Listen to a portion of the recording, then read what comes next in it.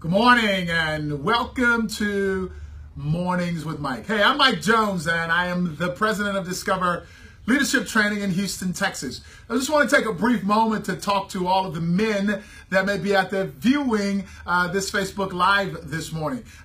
It's entitled Locker Room Talk.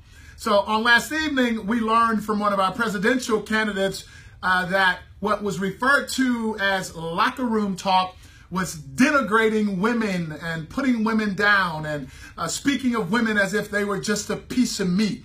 And what I want to say to all of the guys that are out there, that if you have friends that you sit around and you participate in this so-called locker room talk, what I want you to know is that that can be very damaging. It certainly is damaging in the view that you have of the most special creature on the planet, and that is the women that God has blessed us with. So I absolutely encourage you that if you are participating in that so-called locker room talk and you somehow get exposed like the presidential candidate did, I'm sorry is not going to fix the feelings and the emotions that are going to be hurt in regards to that.